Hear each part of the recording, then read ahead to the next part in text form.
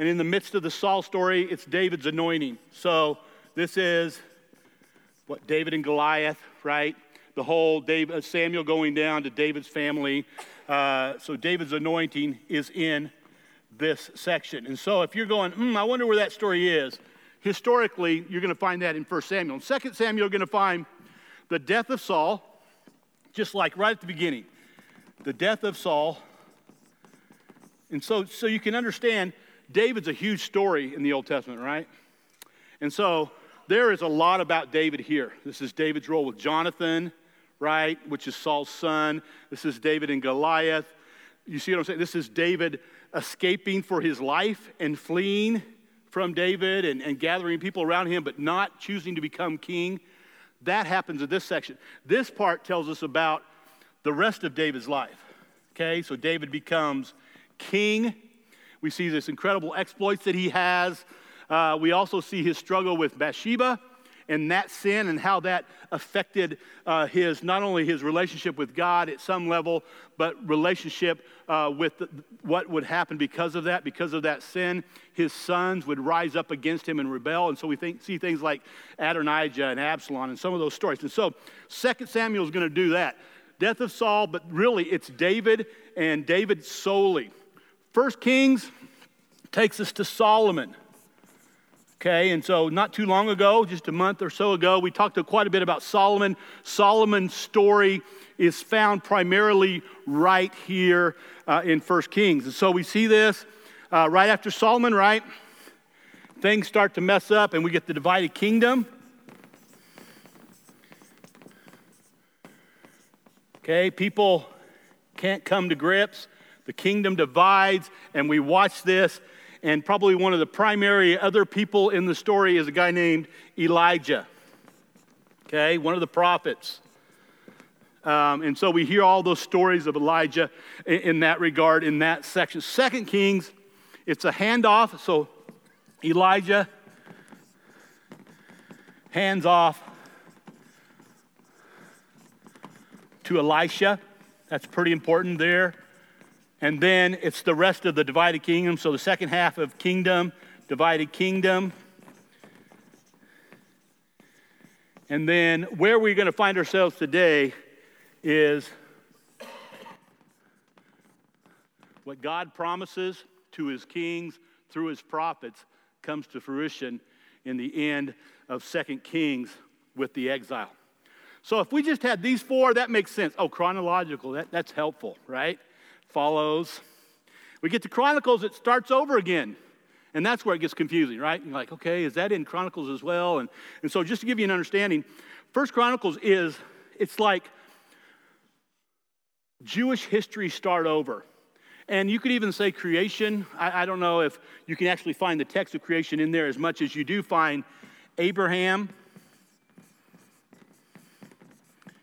forward. So you're going to get this whole idea of Abraham and going through Moses, going off to Egypt, coming back to Egypt. It's moving really quick. There's a lot of lists in there of the different names of the 12 tribes. So you see a lot of the history that's even prior to this you're going to find in First Chronicles. And this goes through coming back from Egypt to David. Okay? So it catches up real fast to right here. Does that make sense? And so you're going to find overshadowing here, in here. Okay? If that makes sense. And then 2 Chronicles is this. It's Solomon and the divided kingdom. I'm too tall for this. Okay? And the difference between this and these here is that this divided kingdom section here is covering both the north and the south. So Israel, how about an S in there? And Judah in the south. Okay, go to the map. This is my pretty map. Okay, this is water. Okay, in case you're wondering. That's water. This is Egypt, okay? This is also considered a little bit of the Wadi of Egypt, okay, just so you know that. There's a little section in here. We're going to talk not really a lot about the Philistines. So this is actually the Gaza Strip today, in case you're wondering. Damascus is up here. So you have, well, actually it's more like here, sorry. Aleppo is actually up here, which are still towns today, in case you're wondering. North and south, there's a little Jordan River. There's a Sea of Galilee up here. And then there's a little bit bigger sea here, the Dead Sea. Typically, I'm going to, just for the sake, this is the north, this is the south, this is Israel, this is Judah. Okay? Petra's down here. That's a really, if you're looking at church history, that's important too. So you see all that. You come back to this divided kingdom. Samuel and Kings talk about, Kings talk about the divided kingdom and deals with both of them. Okay? Down here, it's only Judah. And I think that's what's helpful. Okay? Why is that? Well, I think the reason why, that's a lot of writing, but I think that's important for us to see, is that this Chronicles section and this section on the Kings had two different authors, number one, and number two, they were written at two different times. And that's the reason why the setup looks like this. The same reason why the Gospels are written to different audiences, and because of that, are covering specific things in that. You read Matthew, it's a Jewish context to a Jewish audience. That's why there are so many referrals back to Old Testament prophets and Old Testament scripture, because they're speaking to a Jewish audience. Mark is the original. He's just trying to get information down. It's happening in front of him. And that's why he uses the word immediately. That's why he says, then this, and then we did this, and then we did this. It's like I'm writing a diary, but man, I'm seeing so much, and I'm going to lose it. I remember when I went to the Holy Land, before the roof blew off here, and years ago, and one of the things that my dad says, take a notebook, and we had the old Kodaks, every picture, write down what you took a picture of. I'm going to remember this. 19 rolls later, and how many Catholic cathedrals did you go through? I was like, they all look alike. I was grateful for my little writing. Picture number one, picture number two, gave me a kind of a basis in that. And this is helpful in seeing this. Let me explain the differences between these. The Kings, we're not sure who the writer is, probably one of the prophets. That would be the greatest assumption here. Probably one of the prophets that actually went into exile, because this was written from, i.e., I'm going to guess Babylon. It could have been Assyria, okay? So they're writing this after they got sent to time out, if you will, for 70 years, okay? So 1st and 2nd Kings, right on the hinge of being sent away, he is going, let's trace our kingdoms here. North and south, Israel and Judah. Bad. Okay, good for a while, really bad, good, bad, worse. Breaking worse, breaking badder, however you want to say it. And then this was written, and this is interesting, this was written when they returned. Okay? I just think, as you, the rest of your life, read through these texts and read something like Chronicles from a perspective of, we have been to the principal's office, and I'm being very loose here. We got our spankings for 70 years, and now we're back. And will we remember well? Versus, I got sent to ISSP, and now I'm sitting in the midst of what I just did. Does that make sense?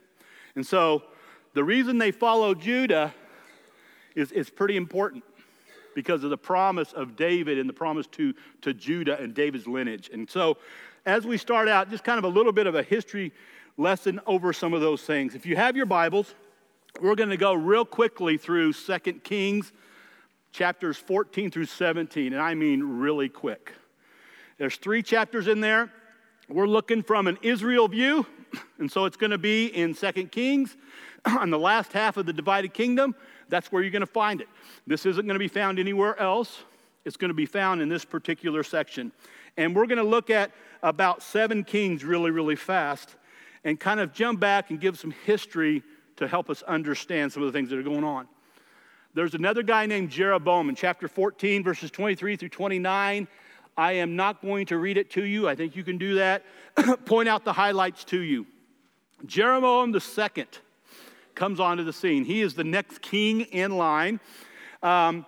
Something that the text, if you're reading it, you don't necessarily pull out of it, is that because of some of the things that are happening, and we're going to get to in just a minute, Jeroboam II, as far as the north is concerned, by the way, who's never had a king that did what God said was right, are in a bountiful season as a northern province, okay? And so what has happened is when the 12 tribes were divided coming back from Egypt, right? They made the trek back, and then they did the conquering of this whole area with Joshua and all this, right?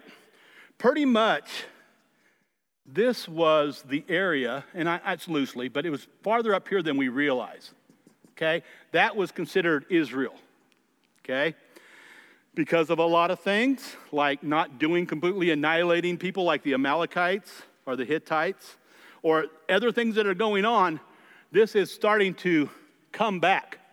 At the height of this, during Solomon's era, when his wisdom and remember, queens were coming from everywhere, the lines were drawn pretty strong. They were the player in this area, okay? Obviously, we call it the hand of God on them because of the wisdom there. And so Solomon had these kinds of awesome boundaries going on. That never looked like this again. But for a short period, it began to look like this, especially on the north, that this section up here was again secured by Jeroboam during his reign. Prosperity, and we're going to finish with this at the end. How was there prosperity with people for years, even centuries, not following God? That's probably a timeless question that we ask when we talk about the mercy and justice of God. And we're going to talk about that hopefully at the end. So the success was at the height of Solomon. Restoration of the boundaries, especially to the north, into Aramean lands to the north. Aram is up here in this area. And so this section here is what was given back. Okay? There's a guy named Ben-Hadad who was running up there. And then the story happens, Ben-Hadad gets kicked out, and we're going to come back and catch that up a little bit. And so that's going on there. 1425. Somebody got that? This is an interesting verse, and this may surprise some of you. And I'm going to ask somebody to read it. So who wants to read it? Everybody looks down on me right now. I love this. Terry, would you stand up and read this really loud? Oh, I know. You shared with me before, so yeah, exactly. Just this one section talks about the boundaries. Okay? Well, 14 verse 25. Awesome. Yes, you're welcome. Thank you, Terry. I read that verse because we see that the reason for the success, for the boundaries to be enlarged like they were in Solomon's time, was because a guy named Jonah prophesied about this. Before you jump into the book of Jonah and try to find where that's at, it's not there. Well, no, it's funner for you to read it. That was even funner. Jonah, this is one of those sections that's not found in the prophet book of Jonah, because that's not the story. But it's interesting to me that Jonah is a part of some of the prophets that are involved in Israel at this time. And I just wanted to allude to that. The reason why Jeroboam got success is because God spoke through Jonah and told him that I'm going to enlarge your territory. And so that's important. Where did the success come from? The success came from God Almighty, the Creator, the Holy Other, right? This is where the creation came from. So we see that in Jeroboam's time. He was there for 41 years. Again, nothing great about him, did evil. And we see that. Here's the backdrop. I want us to go back to this section, okay? And so we're up here in this time with Elijah, okay? And that's going to get us to where we are right here, okay? Elijah, you remember the story. We talked a little about it. Ahab was a bad king, and he had all of his Baal prophets and his Asherah prophets, and they had the big battle on Mount Carmel. Remember that? It hadn't rained. They're calling down fire. Who's going to answer? God answers, right? They kill all these guys. Then the rain shows up. The next day, it seems like, or in the next section of Scripture, Jezebel, Ahab's wife, hears about it. She is not happy. And she's calling for, let's get this guy's head on a platter, if you will. And then we see Elijah, who was like super confident in front of all of these people from his God, went into a tailspin, right? And whether he was stressed, which I can understand, or he was exhausted, which makes a lot of sense, or he was just in fear, what we know is when this happened in this time up here, that he hightailed it down here. This is Beersheba, down in the south. He hustles down there running scared, okay? And he didn't have a car to go through tolls with. He is just heading that way. He gets down there, and this is this incredible story, right? God meets him on the mountain. And, you see this great wind like today, but God's not in the wind and the earthquake. We see all these things, the fire, right? And then we hear from God in a gentle whisper. And it's in that section that we see this incredible, 1 Kings 19, we see this incredible God coming to him. And even after all of that, the reason why he's stressed and he's tired and he's exhausted is he feels like, I'm the only person standing for you, God. Ever felt that way? Like, I'm the only one at work. I'm facing this, or I'm the only, and there's that kind of a situation. That'd be awesome. Thank you, man. I will cough all day. And so in regard to that, it's the situation and where they find themselves in happening. And so even after all of that, and God appears to him, he still is concerned there. I'm not sure if this is, okay, Elijah, you don't trust me, therefore I'm going in a different direction. It kind of lends itself in the text. I don't know if that's necessarily the case. That's Paul Weiss editorial, and so that may not be even close to right. All we know is that there's going to be a transition. And so verse 15, he tells Elijah, after doing all of this, he says, I need you to go back up here. Buck up, young man. And then I need you to do three things. And this is what he asked him to do. I want you to go up, and I want you to anoint a king over this area. This is where Hadad is. I want you to anoint Hazael to be the king. And so what he means by that is I want you to anoint the king over here to take out Ben-Hadad, who's pressuring this. So this is before the country has been grown that way again. So God comes in, and he takes out Ben-Hadad in another country that's not his chosen people, if you will, and puts another king in place. The second thing he does is I need you to take Jehu, his dad's running the kingdom here. I want you to make Jehu the new king here, okay? Ahab is finally taken care of. He's dead. Jehu comes onto the scene. Ahab hasn't been quite taken care of yet, and this is the key point I want to draw from this. Jehu is to become king over Israel, and then I've got a job for Jehu to do, okay? And that's what God has in plan. And then he says, finally, I want you to take Elisha, as we saw here, and I want you to anoint him as the next prophet to take your spot. So we don't give a little commentary for why he does that necessarily in the text unless I'm missing it.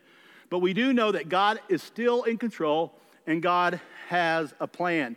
And these particular commands, specifically the one to Jehu, comes into play here. 2 Kings chapter 10, he says this about Ahab, okay? Because of what you did and because you did what I asked, and that's to Jehu, he says, Jehu, I have a job for you. I need you to totally annihilate Ahab and his family. Ahab's dead. Jezebel's not dead. There's family, siblings running around.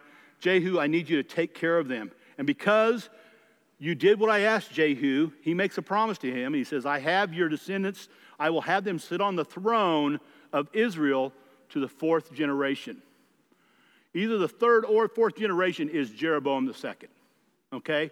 So this is God making good on his promise to Jehu because Jehu was obedient by eradicating Ahab and his family.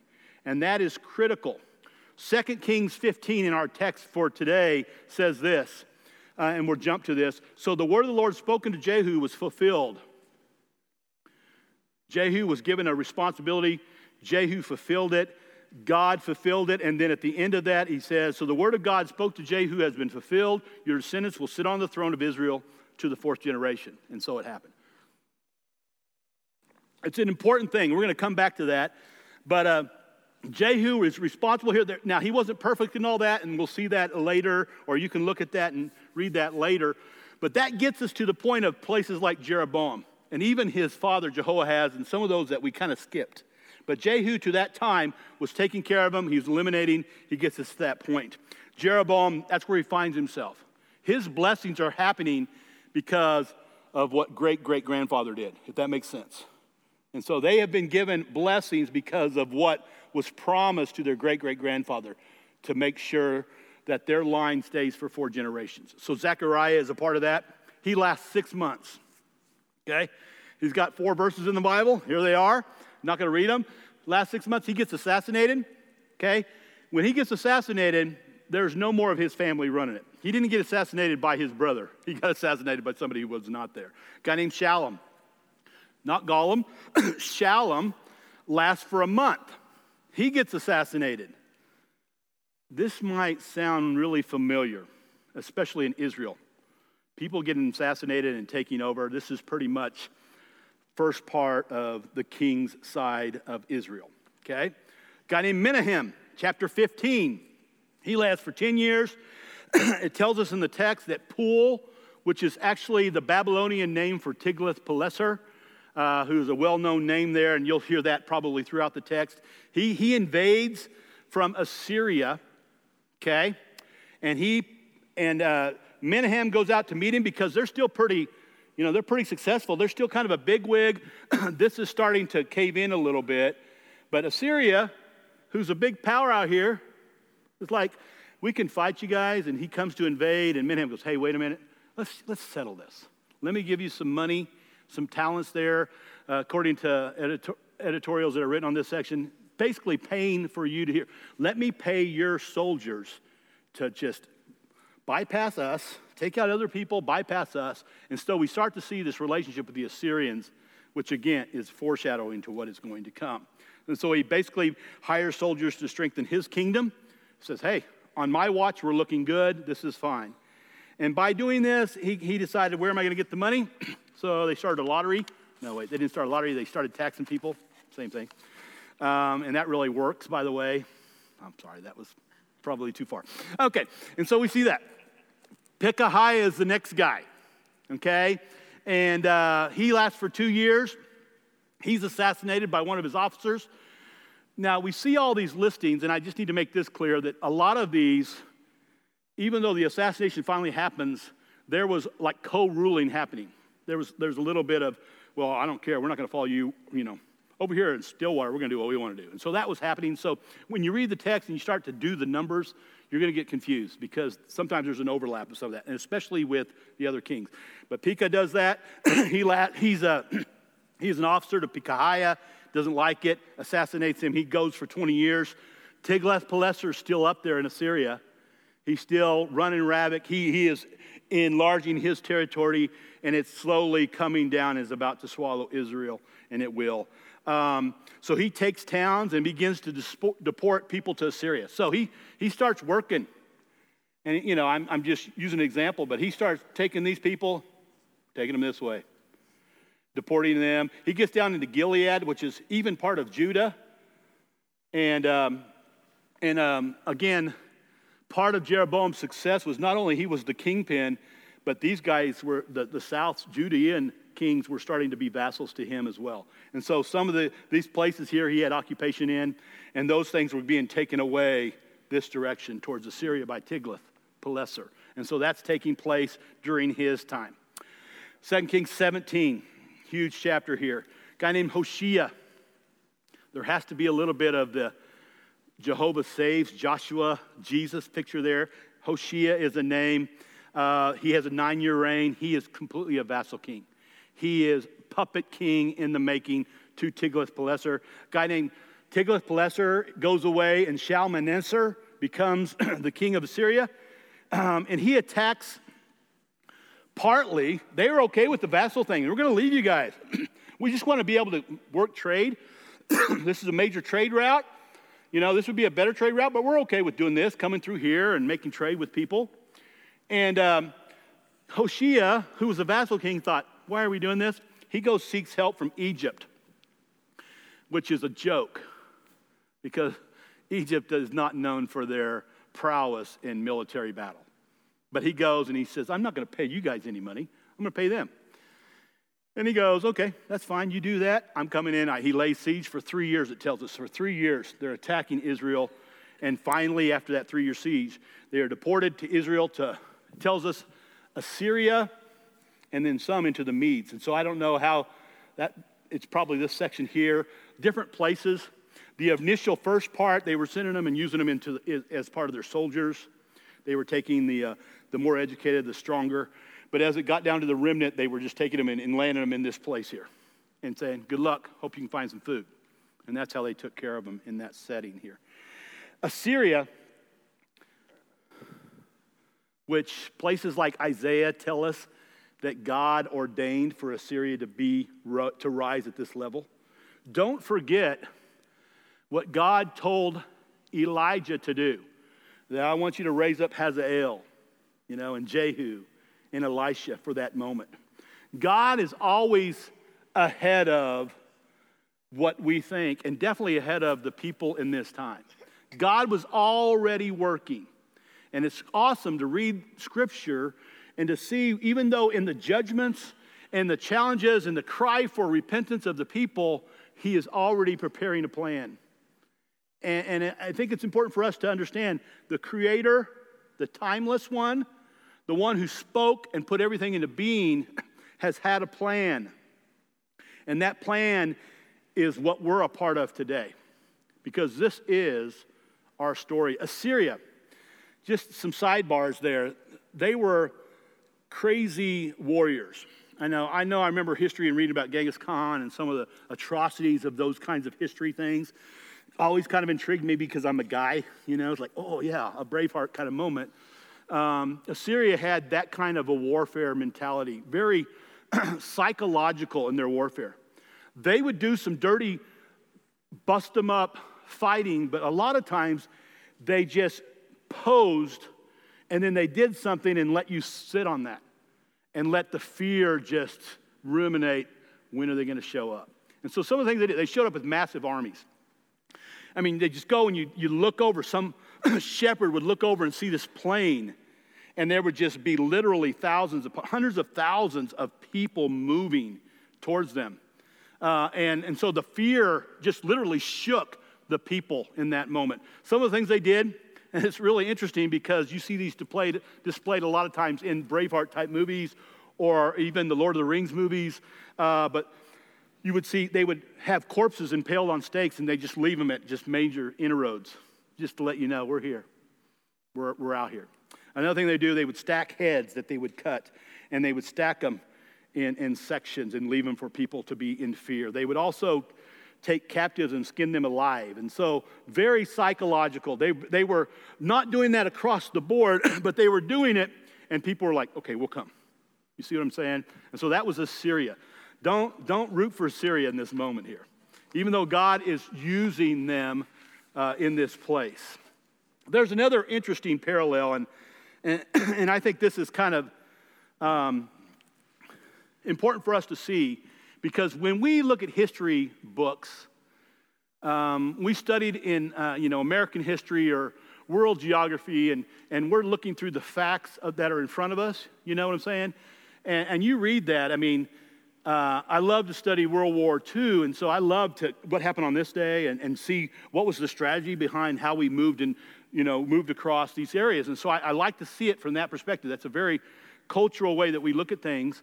They, in their context, in writing this is after it's already happened, right?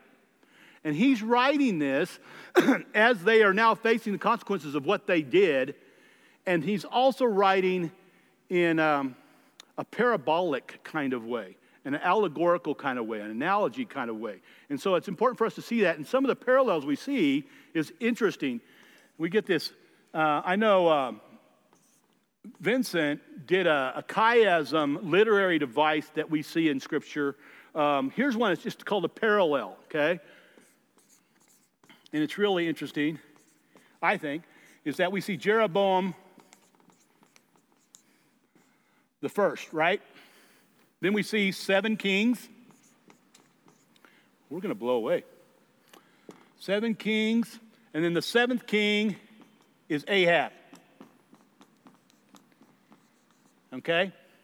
And then Jehu, again, why I told the story, raised up to take care and totally annihilate that. I think it's really interesting, right? This is Israel. Are these God's people? Yeah. And so he has got prophets, he's got kings, he's trying to speak truth to them. Repent, repent, repent for hundreds of years. Ahab just takes the cake. Jezebel is Crazyville, raises up Jehu. And in the following kings here, he takes care of that. And it's almost like, let's start over. So we got Jeroboam the second. Okay?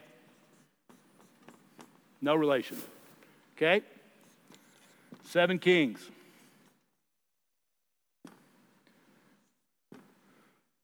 I gotta check my notes, make sure I'm saying it right. Yeah. Hoshea.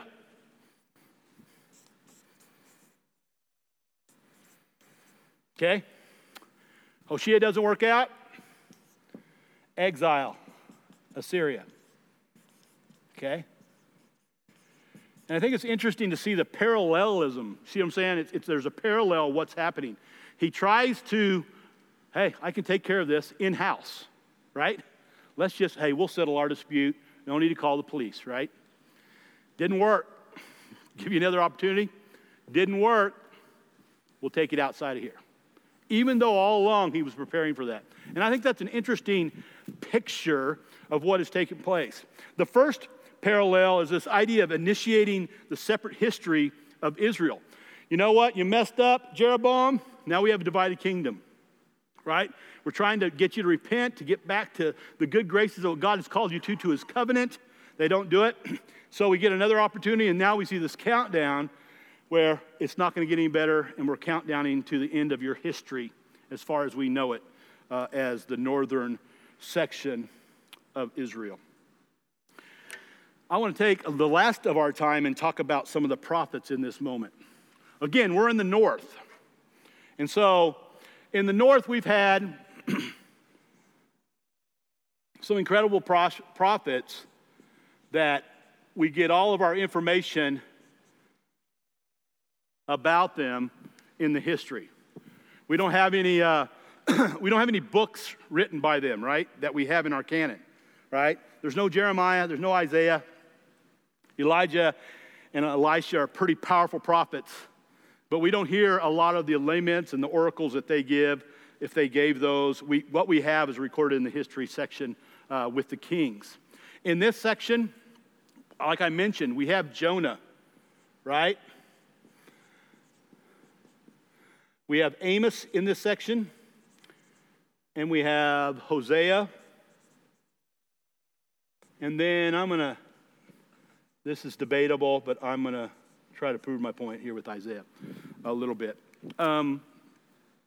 Jonah, we talked about that section that Terry read in chapter 14, where God allowed Jeroboam to enlarge the territory because Jonah prophesied on behalf of God for them. But we know the Jonah story, right? It happened during this time frame. The important thing about Jonah, what did he do? We know the story, right? Jonah was called to go to Nineveh, right? Anybody know where Nineveh is? It's over here. Okay? He's here. He gets on a boat and goes that way. Okay? He goes opposite. We know the story. He goes to Nineveh, and what happens? He preaches, and they kill him? No, they repent. These people repent, at least for the moment. It's really interesting. We know how Jonah reacts to that. He's like, okay, these are our nemesis. You want me to preach to our nemesis? I'm preaching them, they repent. And Jonah is not happy about it, right? He kind of throws a hissy fit about it. There's a little bit of a story there.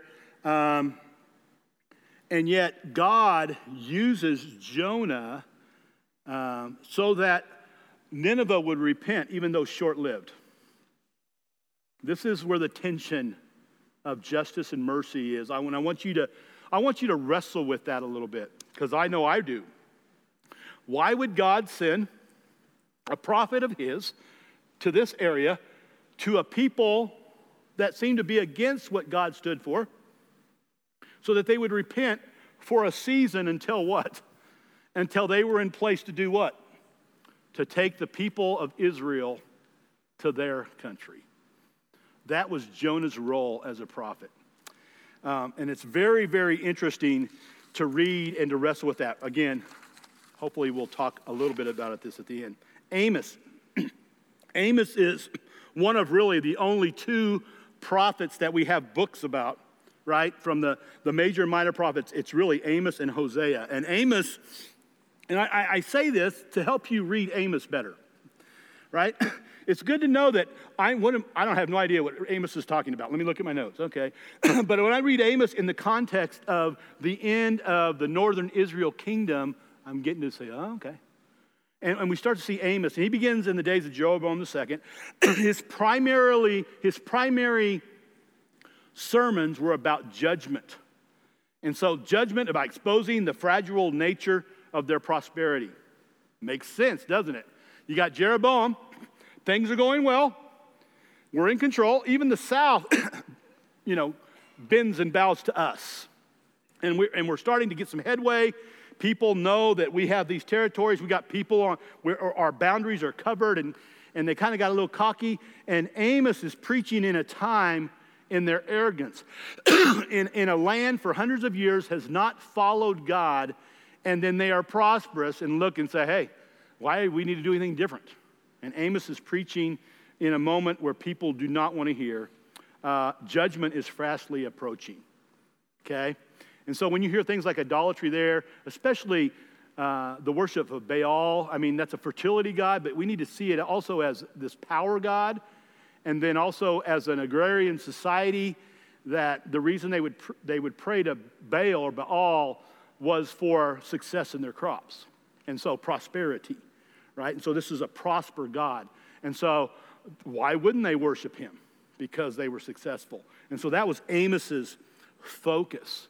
And so when you read Amos, think Jeroboam. Think 2 Kings 14, at the end of 14 here. Hosea, probably one of the most incredible, overlooked prophet books in all of Scripture. I challenge you to read Hosea. It's just an incredible story where, again, there's some tension about God that we serve. May I remind us that this is the God who is timeless. This is a God that we put our faith in, who is in control, who is creator. When he speaks, creation happens. None of us are, even though we're in his image and we bear that, we are not him. And so this God is all-knowing, he's all-powerful, he is all-present, right? He is all good, he's all-loving. This is the choices. And he tells Hosea, he says, this is what I need you to do. I want you to go, and I want you to marry a promiscuous woman. And I want you to take her home. I want you to have her be your wife, and I want you to have children with her. And he says it because of this. For, like an adulterous wife, this land is guilty of unfaithfulness to the Lord. And so, I want your life to be a parable to the people that I'm still desiring for them to repent and come to me. How can I get their attention? Amos was a focus on judgment, so to speak, and we see this power of that. Hosea seems to be more of a focus a little bit on unfaithfulness. And I think there's a little bit of a difference here. Judgment, but you're unfaithful. And think of the covenant. Go back to even Moses in the Sinaitic covenant, the idea of love the Lord your God. There is no other God. You have been unfaithful to me. I do not want to share my Godhead with anyone else. And that is a huge piece of Hosea. And they have 3 children there. And I won't mention the names, but I'll mention what the names mean. The son means this: God scatters. And then he preaches about how God is going to scatter. He is talking about what is about to come. Because of your unfaithfulness, you will have, like my kids, one who God scatters, one that means not loved, and one that means not my people. That's a powerful picture of the judgment that is about to be laid before the people of Israel. And that gets us to chapter 17. So if you got your Bibles, let's knock at this, and I want to read a couple of the sections there as we look at Samaria finally falls. Get there. 2 Kings 17.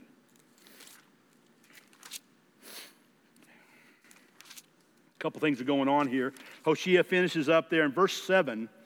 After they've been exiled into Medes, right? They're there.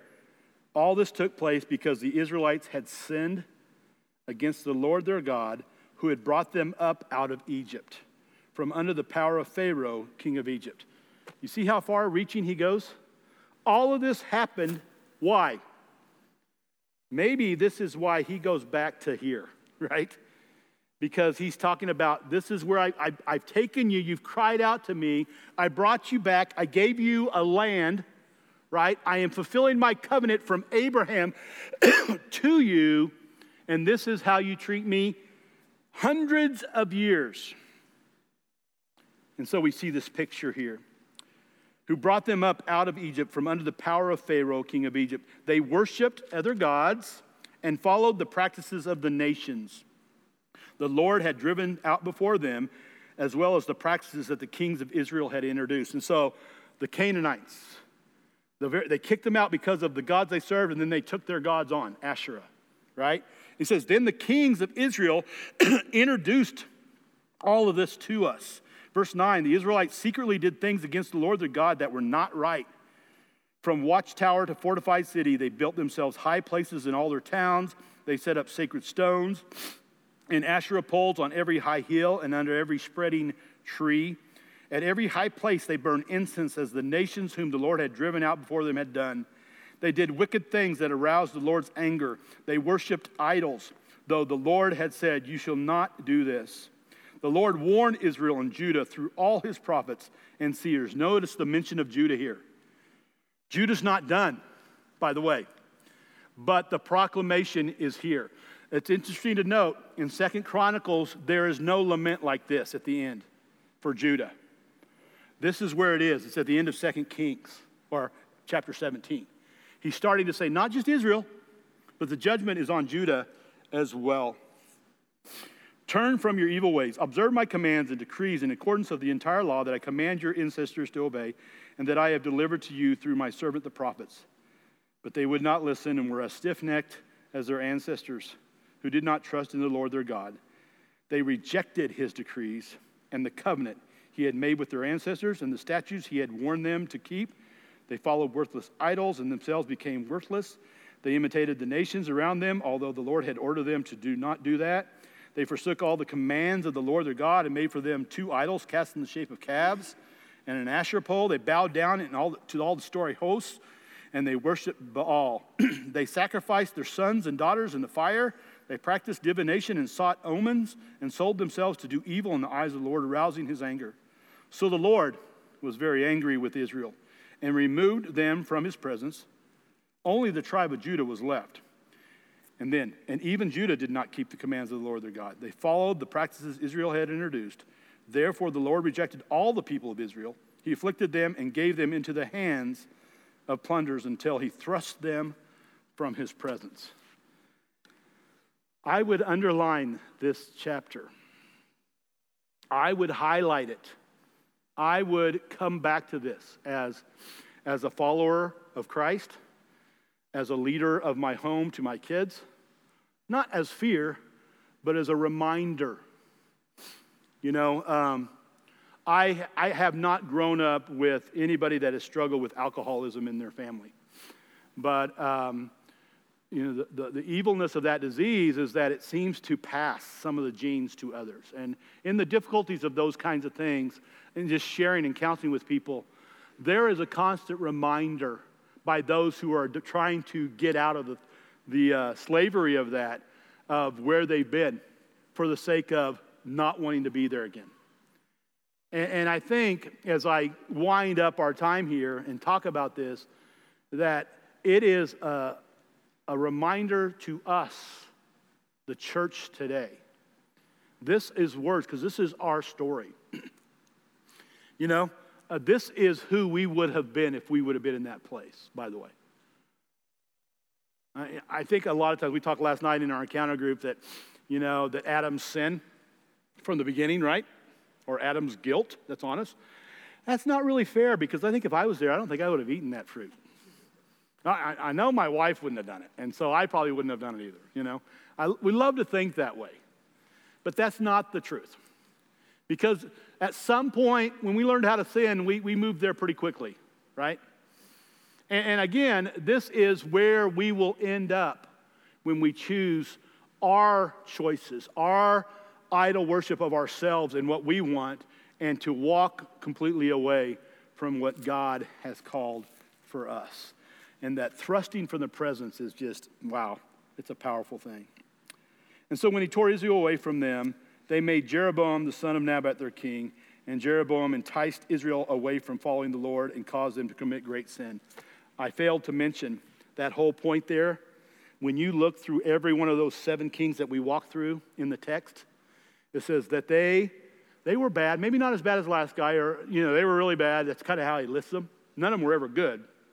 But every one of them says, and they committed the sins of Jeroboam of Nebat. This one. They continued, and they did it, and they did it, and they did it, and they did it. And this is why, ultimately, they are sent into exile. There, at the end of chapter 17, there's a picture of Samaria being resettled. So a little bit more history going on, okay? And so, this is what kings do that are taking over countries. Assyria takes people out, puts people in. And it's an interesting story there. He puts these Assyrians in. Sometimes the text says that they're probably Arabians, nomadic people. So the Arabians come in, move into the northern part of Israel, and they have no idea about God. They start worshiping their idols, and God sends lions to devour them. Just one of those little stories, by the way, there. It's like, wow, okay. They go, oh, well, we got to do some history. We don't know the gods of this land.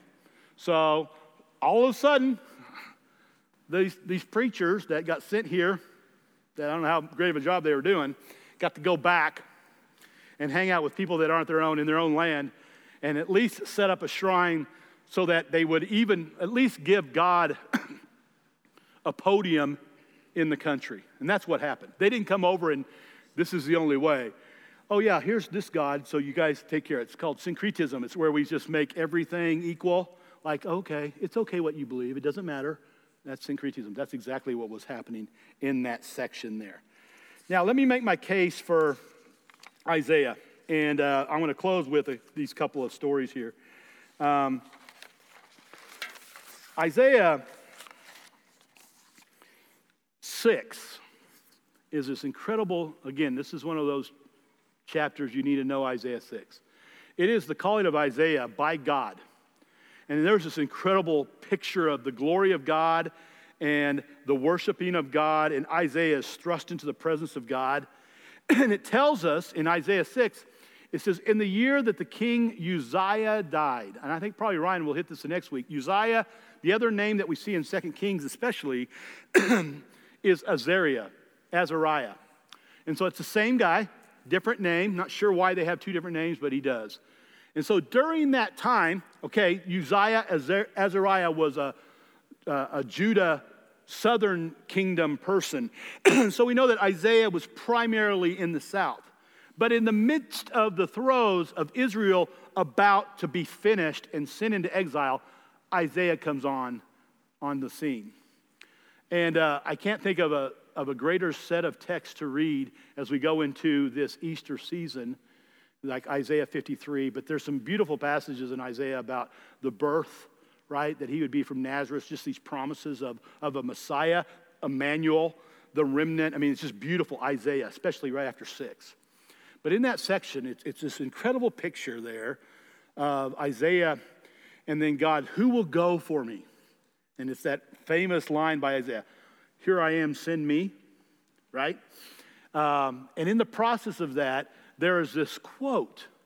And in this quote, he says, the people see or have ears to hear but don't hear, and eyes to see, right, and don't see. and that their hearts would become callous. He's describing Judah, but I believe he's also describing Israel. He says, there's a people who have ears to see, ears to hear, and eyes to see, but they have not seen.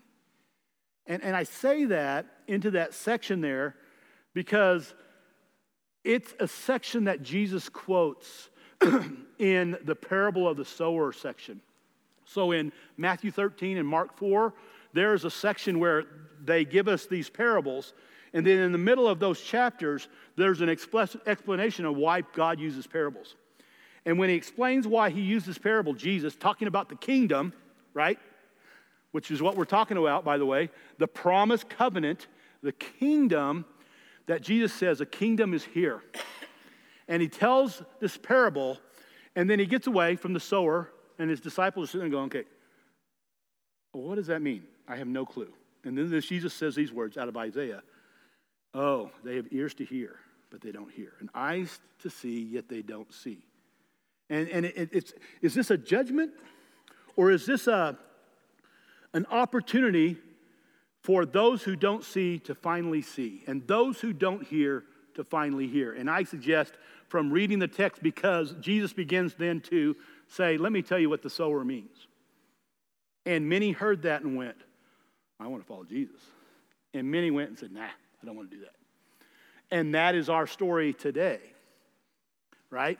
That we're at a crux where we have the opportunity. And I think of our families, right? I think of the people that will walk in these doors on Sunday morning in bright clothing to celebrate Easter and have a relationship with God that maybe they have or maybe they don't. And so some of your family is going to gather and you're going to want to go to church and they're going to hem-haw and you get them to church and you're just praying for what? For to have eyes to see and ears to hear so that they would move and repent and then all of a sudden God would reveal himself to them. This was the desire of the prophets like Elijah and Elisha, like Amos and like Hosea, like Jeremiah and all of those listed, like those who don't have books named after them. This was their hope and their challenge to a people to hear that. The two final things there, I talked, there's a tension of mercy and justice in the dynasty of Jehu. You know, there seems to be a double-sided sword a little bit to justice in covenant theology. There's an indictment for the offense. So there's justice when somebody does something wrong, there's an indictment, right? But that also includes that when there's an indictment on somebody for something that they've done, there also seems to include in that a restoration to those who are victims as a result. So, for instance, if someone is driving and goes through a stoplight and hits a car and they get injured, right, there's an indictment. That person gets a ticket, and this person, the victim, gets their car fixed for free, so to speak, and gets their hospital bills paid, right? So there's that side of justice. But there's also a justice that seems to, and here's where the tension is, also given in promises that are always kept by Yahweh. You know, that when God makes a promise, he fulfills his promise, right? And with Jehu, he fulfilled his promise, even though it was 4 generations of people who didn't deserve the mercy of God.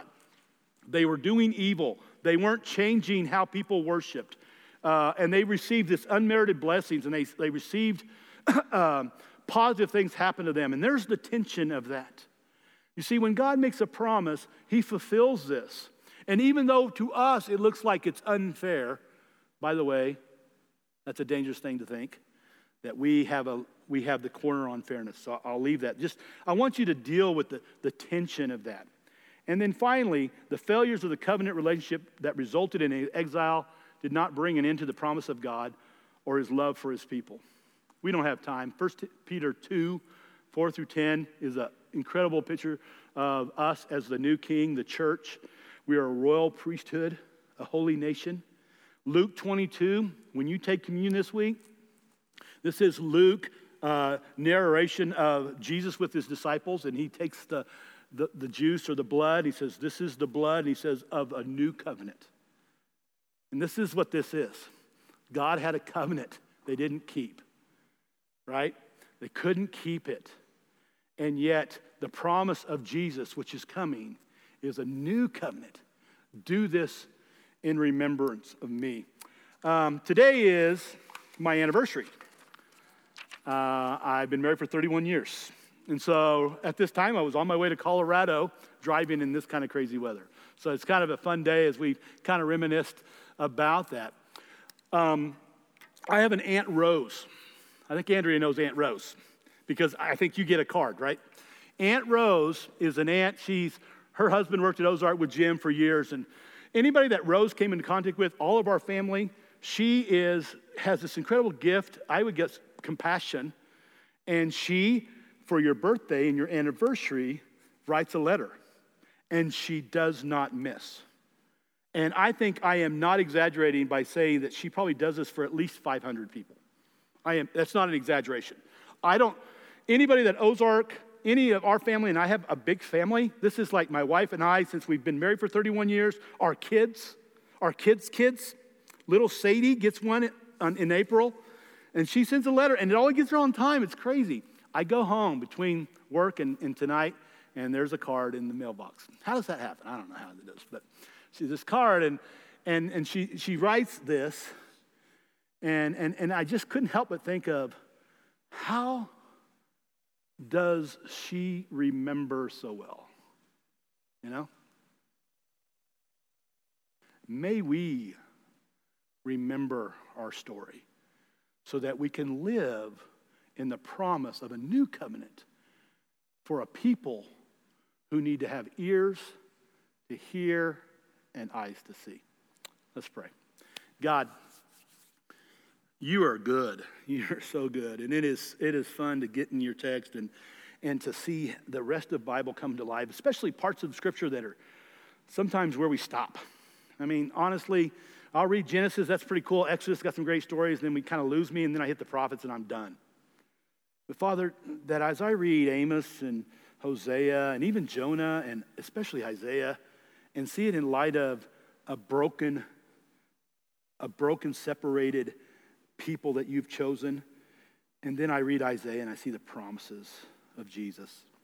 I see the promises of the root of Jesse building up. Father, even in 17 where we didn't get, you see a promise that even though I'm going to send Judah away as well, I'm going to bring him back. He's already got a plan. And so, Father, we, with anticipation, trust that you will return, that you will take us with you. And Father, so we choose to be faithful to live out our days in glory and honor to you. Father, may we share from our lives, from our words, from your Spirit, God, to our families, to our coworkers, Father, this blessed gift. And may we speak well of you, and may they hear and see, maybe for the first time. It's in your name I pray. Amen. Try not to blow away.